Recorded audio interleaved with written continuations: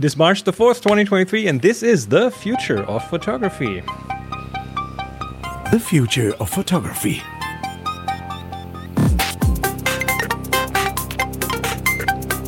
Hello, we're back with another episode. All the three of us. Yay! Hello. It's morning here. It's morning. It's evening here. Yeah. When we record this, we usually record this on a Saturday, and it's like an hour before dinner, and Monica starts cooking in the kitchen, and it's the smells come over while we record. So it's not yet happening, but over the next 30 minutes, I start getting distracted. Is that why you rush us through to the end of shows every week, is it? Of course it is. It's the only reason. Well, I suppose at least it's not that you're bored of talking to us, I suppose. No, I would never be bored. Never be bored with the two of you. Here we go with a new topic. The value is... Okay, title of this episode is The Value of a Photo Trending to Zero, which, Adrian, you came up with. We together workshop this topic. I recently talked about the value of a photo on Tips from the Top Floor, and that's where it kind of came from. So, yeah, I mean, I guess I could take some credit for the actual title, but it was your idea, and it caught my attention, and I think definitely worthy of a conversation. Because. Well, let's just dive in, shall we? So the a lot of people will say, oh well, Instagram and smartphones have devalued photography and blah blah blah blah blah. But I think that's a bit simplistic, and it must be a lot deeper than that. And I suspect it has a rich history going back 150 plus years as well. So it'd be nice to be able to talk about that. But I thought we'd start off with the question: is that what is the value of a photo? This in itself is an entire book we're going to open now. By the way, one could say, to be negative about it, if you look at the world and kind of and increase one's sense of morality, humanity, what's the value of a human being? Is it the sum total of our organs? Is it our value that we give to society? How much we help? In other words, there's no simple. Well, there's all of the. When it comes to value, there's the strict. Well, the market decides. Or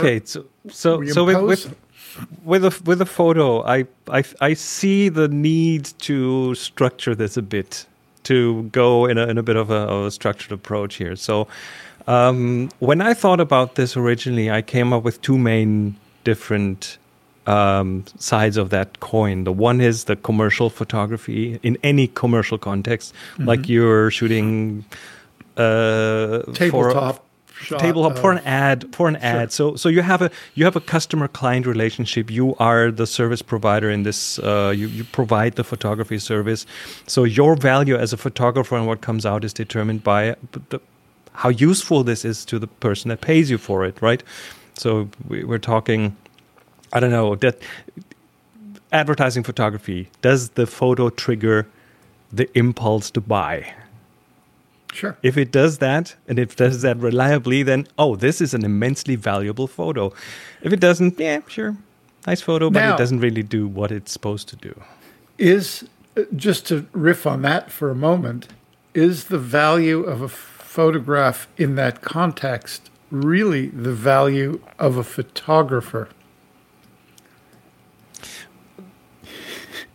Stunned silence. I'll jump into the stunned silence. Check, there's please. a lot of metaphysical stuff going on in this conversation already, isn't there? Let's stay on that commercial context first, right? So fitness for purpose is another word or another phrase for what you've said there, Chris. Because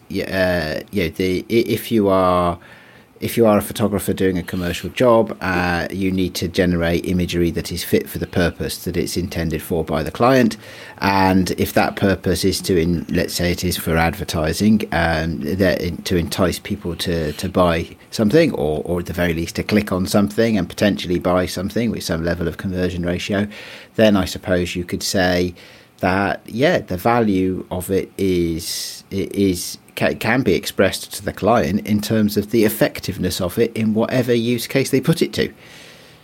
So I think that's good. Would you include something along the lines of, say, a wedding photographer whose photographs are possibly not very valuable to anyone outside the immediate family and the emotional memory that it creates for them over years. So that particular photograph has great value. You always hear of people, if a flood is coming or a fire is burning, at least we see this in California. Yes, I suppose all the time. They run in and save their photographs. Yeah. So a wedding album, that's an interesting one. A proxy measure for that might be how many times it makes people cry. or maybe smile. Let's go with smile, shall we? Rather than wedding photography. Some people are going to look at their wedding photographs and they're going to be overcome with emotion and for the wrong or right reasons. Yeah, well, absolutely. Hopefully for the right reasons. So wedding photography, I would count this into a sort of a gray area between commercial and sentimental. That's the second thing. So let me try to stay on the commercial side for a second. And there I would like to bring the supply and demand thing into the equation, right? If you look at photography as a good to trade, as in like art and rare photos, if you look at, I don't know, photos of historical significance, the Napalm Girl photo is worth more than most other snapshots from the Vietnam War. But then if you go to the Tank Man photo, Tiananmen Square, there's 12 different versions of that because a lot of photographers took that photo. So that might take away from that value. Just a theoretical thought here. So supply demand plays into that as well. The rarity of a photo and the demand in the art world. So that's interesting because supply really outstrips demand in some levels these days. So I mean, the two things that you've quoted there, Chris, clearly are impossible to recreate, and so it's a moment in time, and that has a lot of historical and in the short term journalistic value. But I would argue rarity. Perhaps, and rarity, but I would argue that overall, perhaps today, then supply outstrips demand. So, for example, the website Unsplash, where people do upload photographs that they've made. Some of them are clearly very technically professional in the way that they have been crafted. And those are often used in the place of buying stock photography. So in that sense, you could argue that supply has outstripped demand because the price has trended to precisely zero in that use case. You know, there's a whole other arena of value. I mean, we'll slide into the value of the photograph within the art world, which is very different, and the value of a photograph wherein the traditional silver print, platinum print, etc., or daguerreotype make the object very, very rare. Arguing against, this is in the same context of even commercial photography, the limitations imposed on a negative by the photographer, client, or copyright owner. So, in other words, I have a photograph. I say it's very rare. It's a photograph of a bell pepper by Edward Weston, maybe worth $20,000 for an 8x10 silver print, unframed. Anyway, that value is directly connected to the mythic Edward Weston when it was taken, the fact that it provides a historical reference. Now, his son, in the second printing of these things, could have printed 10,000 of these. The image remains the same, but the value in the market will decrease based on the artificial limitations certainly in photography, which is So very there's a different supply than and painting. demand thing again in this context. Yeah, it caters. Or is it how far away is this photo from the original photographer? As in, like, Yes. right? So there's an additional distance, one generation, second printing. Yeah, I mean, it's funny. There's a gallerist, brilliant, who wrote a great book called The Power of Photography. It's new. It's out this year. Called Peter Federman. He runs the Federman Gallery, and his work in his gallery are very Salgado, Weston, Cartier-Bresson, etc., Sarah Moon. Very traditional, established, generally fine art photographers, and his clientele are high-end collectors. And he's written books about this. And what's interesting, because I know him quite well, the interesting aspect of supply and demand within the art scene is one of it can be an artificial limitation of editioning, or it just could be the fact that, as Chris pointed out, the distance between a print that lives now in front of us and the death of a photographer, say 50 years ago, printed by that photographer, would have intrinsic value. But would it have value, and this is the question I throw to you, as an image or as an object? Very good question. I don't have a good answer. It is a good question. I suspect for me it would be valued probably for its identity as an object and its provenance, rather than the image itself. But then I guess I am drawing on the economic model of the art world at that point, rather than so that's a very specific world, and it's a very specific model. It's an economic model, rather than perhaps the value of it as a piece of social history, or something like that. So, for example, just to lead us into a kind of a web of complications, a photograph of a pepper by Edward Weston. Very famous, very clever, very influential, and beautiful, pictures, stunning. A photograph that I have in my heart and my head as being one of the most influential images in my development. So that image. But if I took a photograph of a pepper on my table and put it up on any number of stock pages, or I shot that pepper for a client. There you go. That's the pepper. Pepper number 30. That's the title. Linked in the show notes.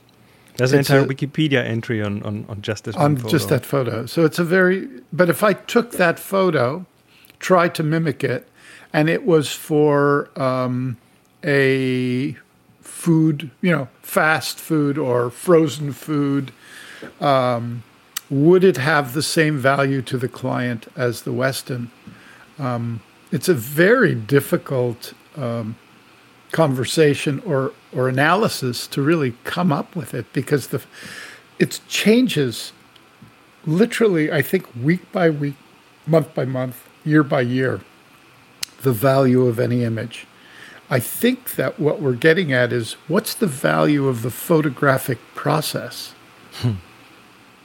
That's a surprising twist at the end there, because I'm not sure. I didn't see that one coming. I didn't know that that's where you were going to take that, because I thought we were thinking about the value of the photographic process.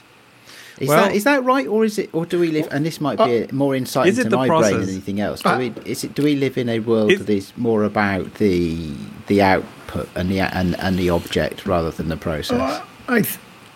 If I can respond to that kind of more cynically, if I may, the idea of a client approaching a photographer saying, I need a great picture of a bell pepper for my ingredient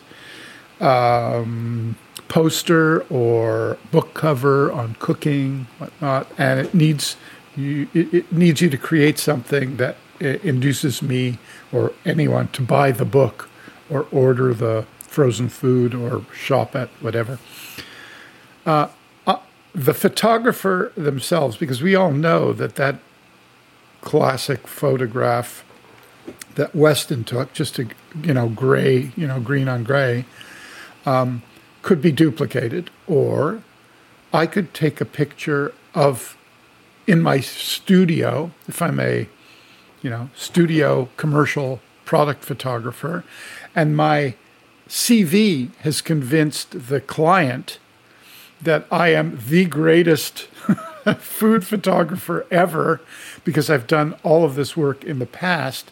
So they are willing to pay me much more than they would pay an assistant to snap basically the same picture, arguing one way or another, all things being equal.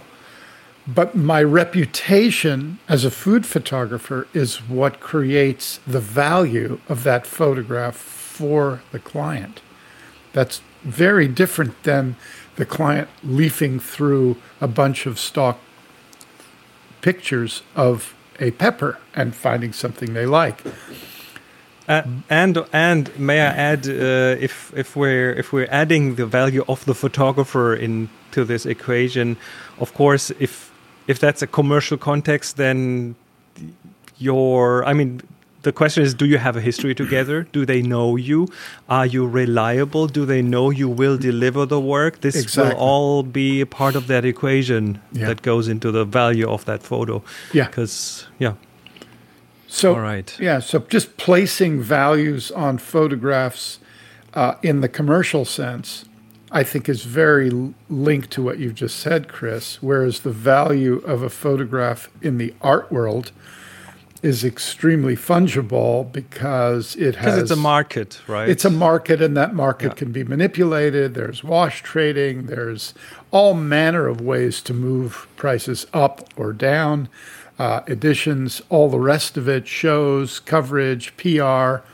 All of these things will grow or diminish the value of a photograph. That doesn't mean that the photograph is worse or better. It's just the object that you are purchasing, right, or the provenance that you're purchasing.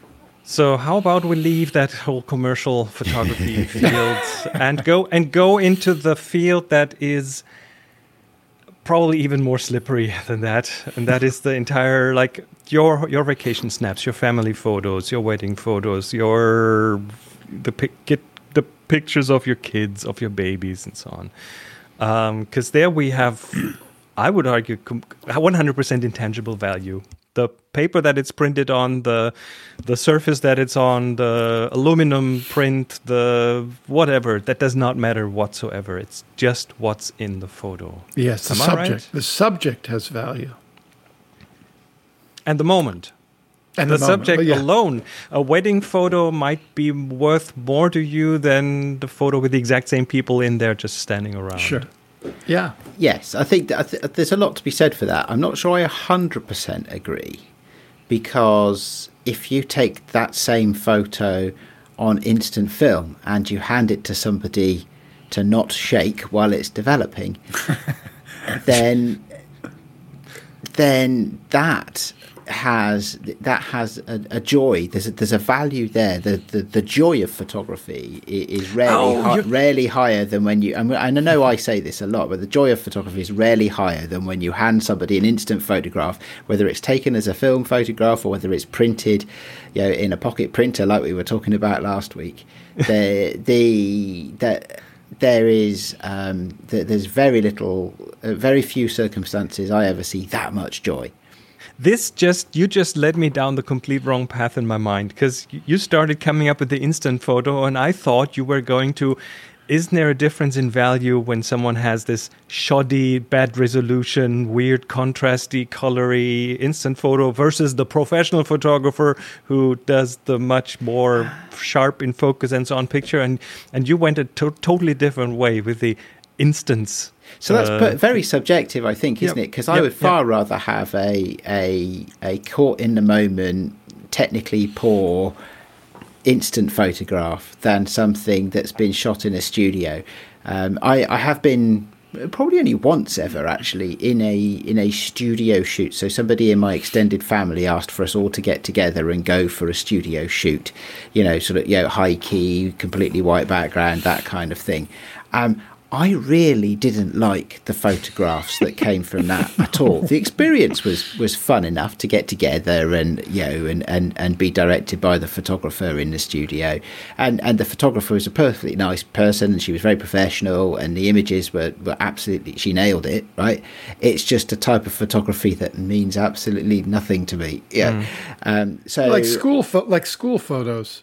Like if you ever look at school photos of your children. Oh, there's some photos in our family that are exemplary for that. Like my sister, she had her two sons be there was a school photographer of sorts, and he took individual pictures of the kids, and for that he had a set with like a winter set with a fluffy white sheet in the background that was supposed to be snow, and a branch and a log to sit on for the kids, which was like, it was so obvious that this is a fake set of sorts. And then the kids had that very fake smile as you do as a kid. You have your photo face, and they certainly do. And then my mom got that photo sent to her via email. Of course, when you attach this to an email and you're not a pro, you will accept whatever the email program tells you, and that compressed it down to like a resolution that is suitable for the email. And this was like 20 years ago. And then the photo arrived in horrendous resolution in my mom's inbox.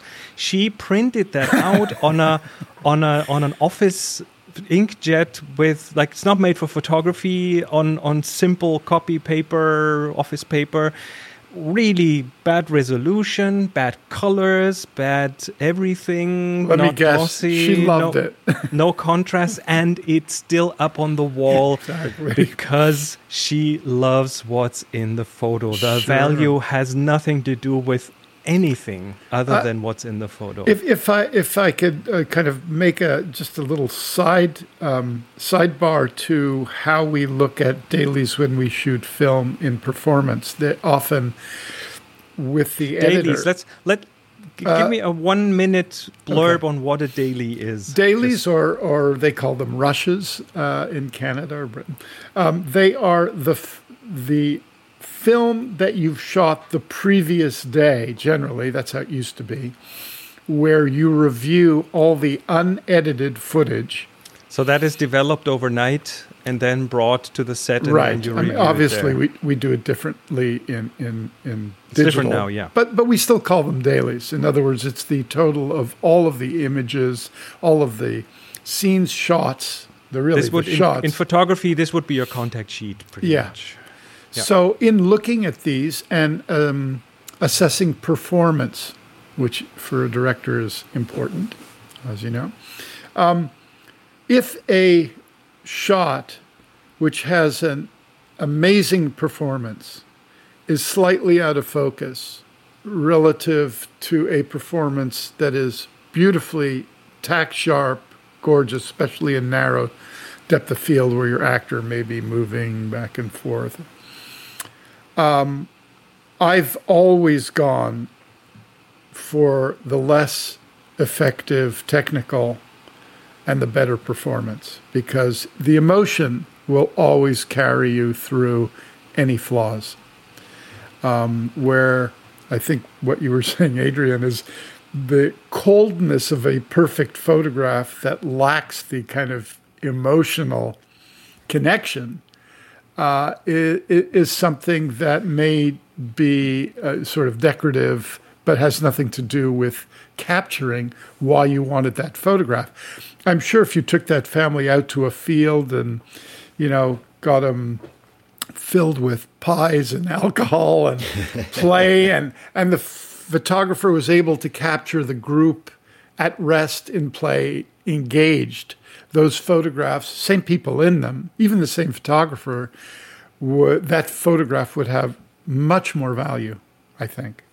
Yeah, definitely. Emotional value. It could do. I mean, yeah, for the record, the photographs that I was referring to didn't come out badly. I mean, we all had nice smiles and we all looked engaged. It's just, yes, but they were fake. There's just a sterility to it. They're fake. It's that takes of away. Of course, this is you applying or you assigning it that negative value. Other people might be completely happy with that. I was going to say that because my parents love those photos. Yeah. They think they're amazing. Right. So that, yes, it is very, very subjective. And, this is, it's a really interesting thing to think about the process versus the output, the objectivity versus the subjectivity. I just want to go back to something that is perhaps slightly a different view. Is a time when the value of photography went up, or the value of an individual photograph went up. And I wouldn't be able to put a date on it. Jeremiah, you might know better than I do. But sometime, I think, in around the 1950s, maybe the early 60s, photography became properly recognised as an art form, where previously it had been quite disregarded as an art form and quite put down as an art form. And that, for me, there was a time there, I guess, when the value of a photograph went up considerably, didn't it? Well, yeah, I think you have to separate, first of all, or define very clearly what we really mean as value, because we've been talking about value. Haven't we been trying this for like 30 minutes? We have, but we have failed miserably in my view. No, we haven't. We've had a great exploration of it. We've explored it, but we've not landed it as usual. But I think there's the emotional value, which also includes the sentimental value. And then there's the fiscal value, which is the monetary value. And somewhere, if we talk about commercial photographs, they certainly will not have sentimental value. However, a commercial photograph taken by George Hurrell in 1932, say, for Vogue, may have great sentimental value to the editor, who may be in their 90s, or the model that was in that photograph, the family thereof, or a collector just generally. So while the initial image was created for commercial purposes, the end result is very, very different. So there's a transformation of value through the ages, which is both sentimental and fiscal in terms of the art world, and connected to the original intention and payment to the photographer who shot it for whatever purpose. So value is very, very hard to land unless you identify the moment that you're valuing it and to what market. Is it a general market? Is it an individual's feeling, their family photos? Those are very, very different ways to value near the same image. Check, please. Okay, let me bring in one last aspect into this, and this kind of goes a bit back to the commercial side of photography, and that has to do with you as the photographer and what the client uses as an indicator for value in your photography, and that is about the theatrics of photography that you perform as a photographer. We're talking about a photographer who has let's say 50 years of experience in photography and can take any potato camera and take an amazing photo because they know about light and composition and timing and everything, will, at least by certain clients, not be valued as high as the photographer who starts setting up 12 umbrellas and 3 studio flashes and comes with 4 different black cameras that look very manly and ends up with possibly mediocre photos, maybe good photos, but you brought all these things and you made it look very difficult, and you took 5 times as long as the seasoned professional. And therefore, your photos must be worth more. And I've seen this in all different fields happen over and over again. I have to say that I'm personally responsible for that behavior in my early days as a fashion photographer. I would say everyone has done that to a certain extent. As the moment you work in a creative field with a client or with someone paying you for it, I'd say it's probably advisable to sleep over the whole thing for a night instead of delivering something in 30 minutes, which is of high skill, because your value will not be seen as good, as high as any other way. I can list several examples, both in kind of television commercials and advertising photographs. When I used to shoot early days, making a transition from an artist to a fashion photographer, then more commercial work within that, having a big studio, had 2 assistants, lots of gear, all of that stuff. And, timing it so when the client walked in, the music was blaring, the makeup artists were going. In other words, they felt, because you were generally middle managers of larger corporations, they felt that the responsibility, their fiscal responsibility of spending it, that was their money in action. And of course, the result was going to be good. So the theatrics, which between me and my assistants, we talked about the theatrics all the time, tailored for very specific clients. I hope I'm not letting the cat out of the bag for those working now, but I assume that we know. And those theatrics also provided a great deal of joy, by the way, to us in performance, because it was fun and energizing, and that might reflect back in the photos then. I thought they did at the time. In commercials, because I haven't shot commercials for a very, very long time, but one of the very last commercials I did, it's like one of those coming out of retirement. I was asked by a friend to shoot a series of bank commercials, I think maybe 8 years ago. And, at that time, I had a lot of experience shooting film and television and whatnot. So I came to the set, we organized it, and the clients were there. And I was like, okay, rolling, told the actors, boom, 2 takes, got it, move on. And the clients were like, only 2 takes? And all of a sudden, the art director came over and said, it's like, I know you have it, but I think you gotta. So we started just filling up a day. We could have been home by, lunchtime, but that was a very, very good example, because I had really forgot about the theatrics of, directing commercials and, the expense and all of that. So maybe at that point, the value is in the process then. Yeah. Well, I think sometimes it is. And sometimes it does take a long time and technical to set up, to shoot a car in a studio. Oh, yeah.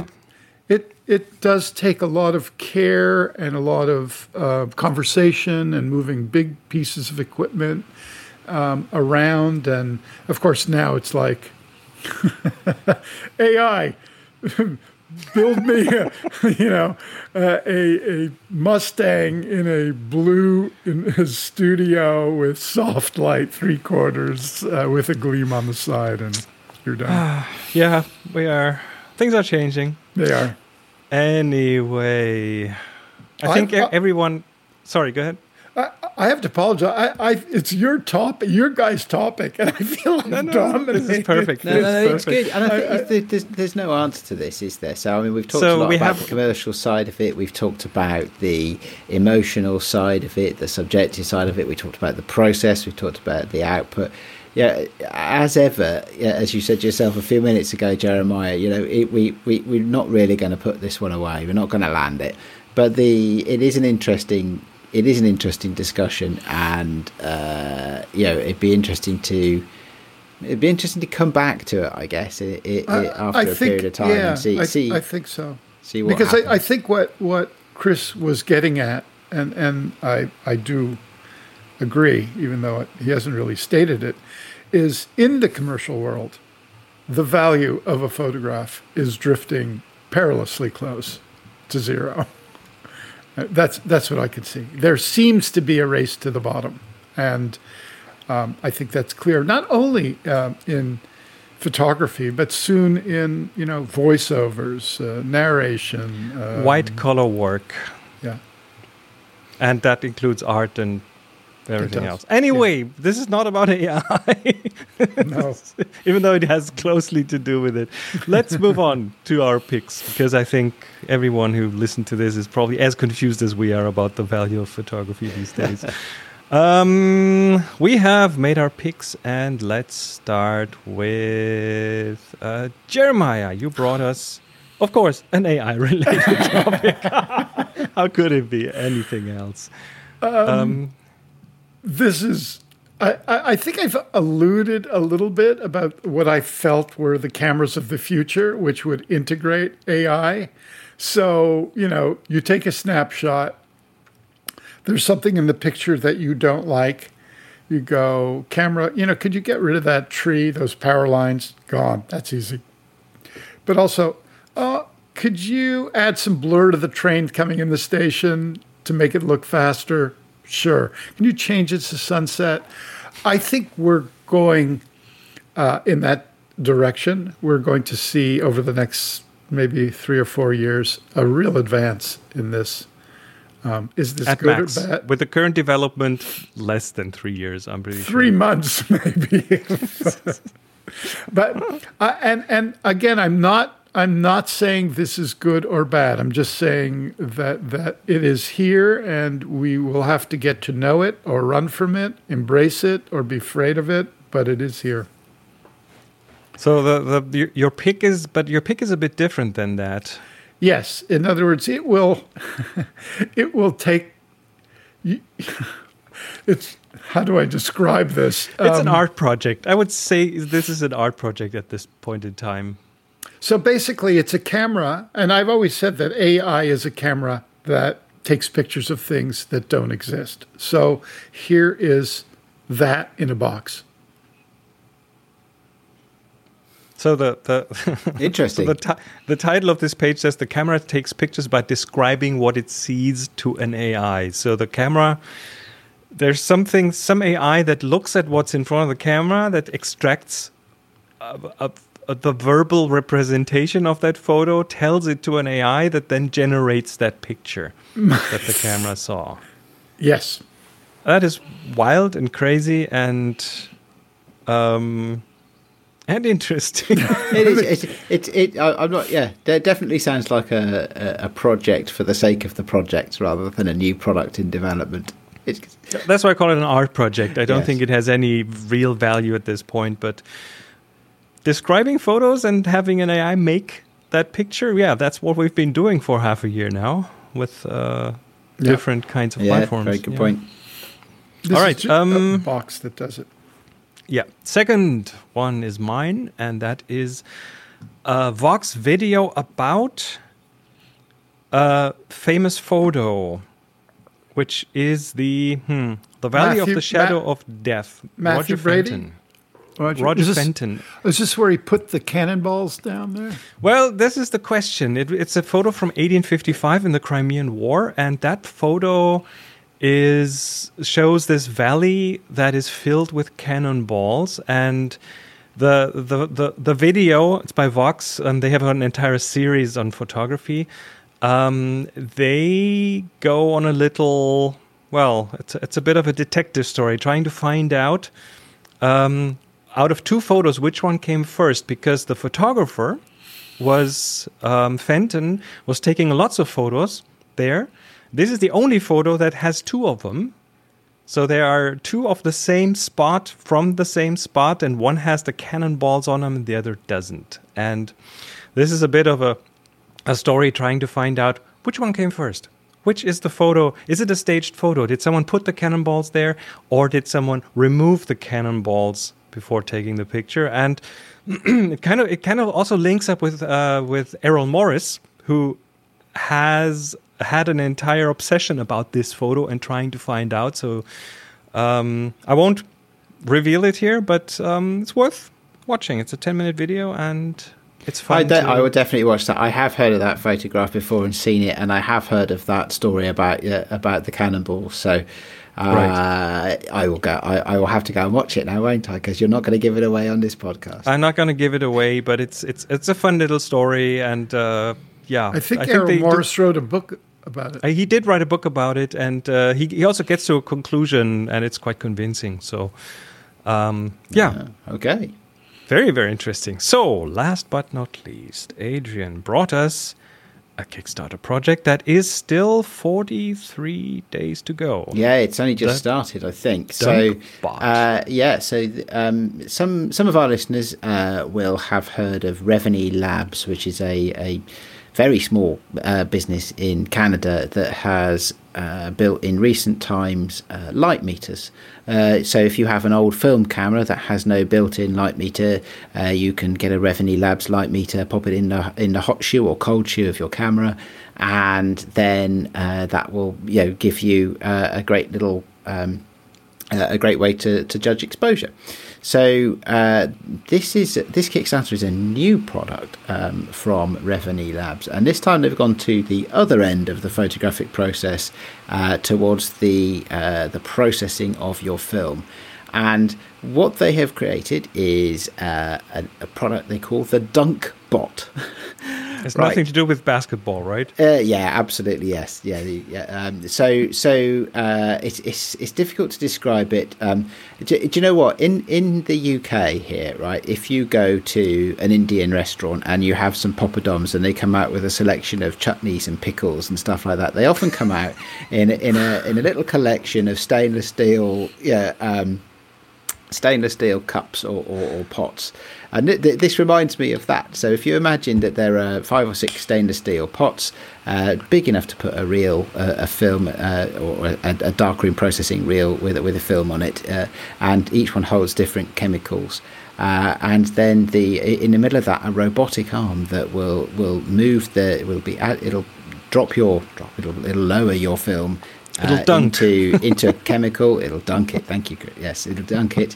It'll agitate it for a while, lift it out, put it into the next one, lift it out, put it into the next one, and so on. So it's an automated home film processing robot in daylight. It will do. Yes, it's a light-tight dunk tank. So the dunk tank itself is light tight. Yes. So you have to load the film into the dunk tank in the dark. You can do that either in a darkened room, or you can do it in a properly darkened room, so no light at all, or in a dark bag, which is another way people do these things. And then once it's light tight, you can actually do your film processing and development in daylight. It looks like fun. It does. If you do it a lot, that might come in quite handy. Yeah.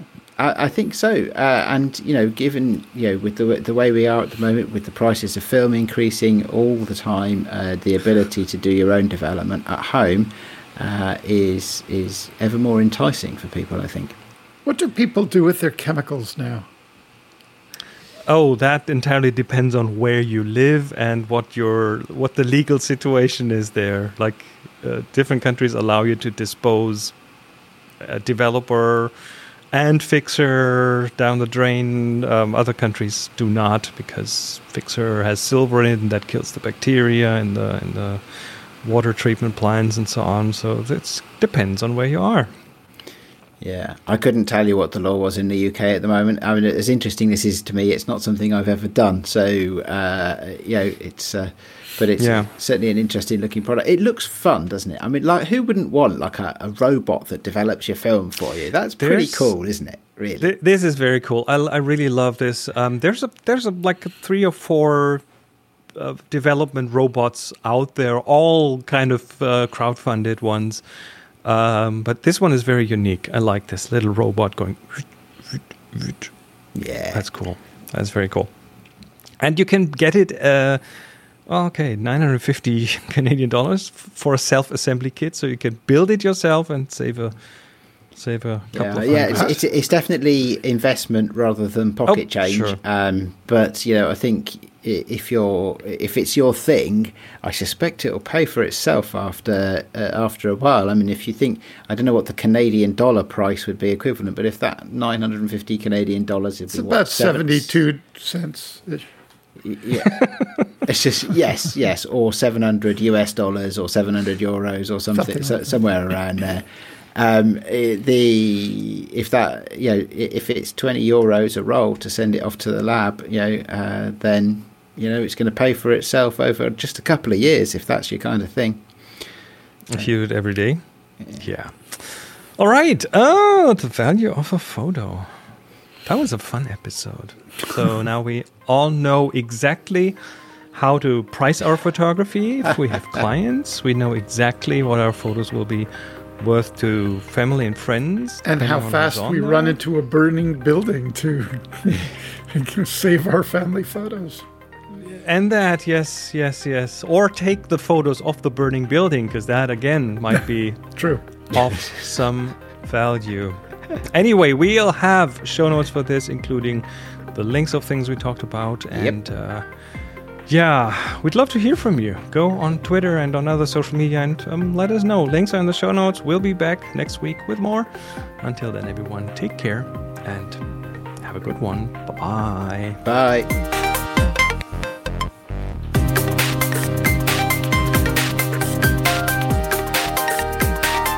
You've been listening to The Future of Photography.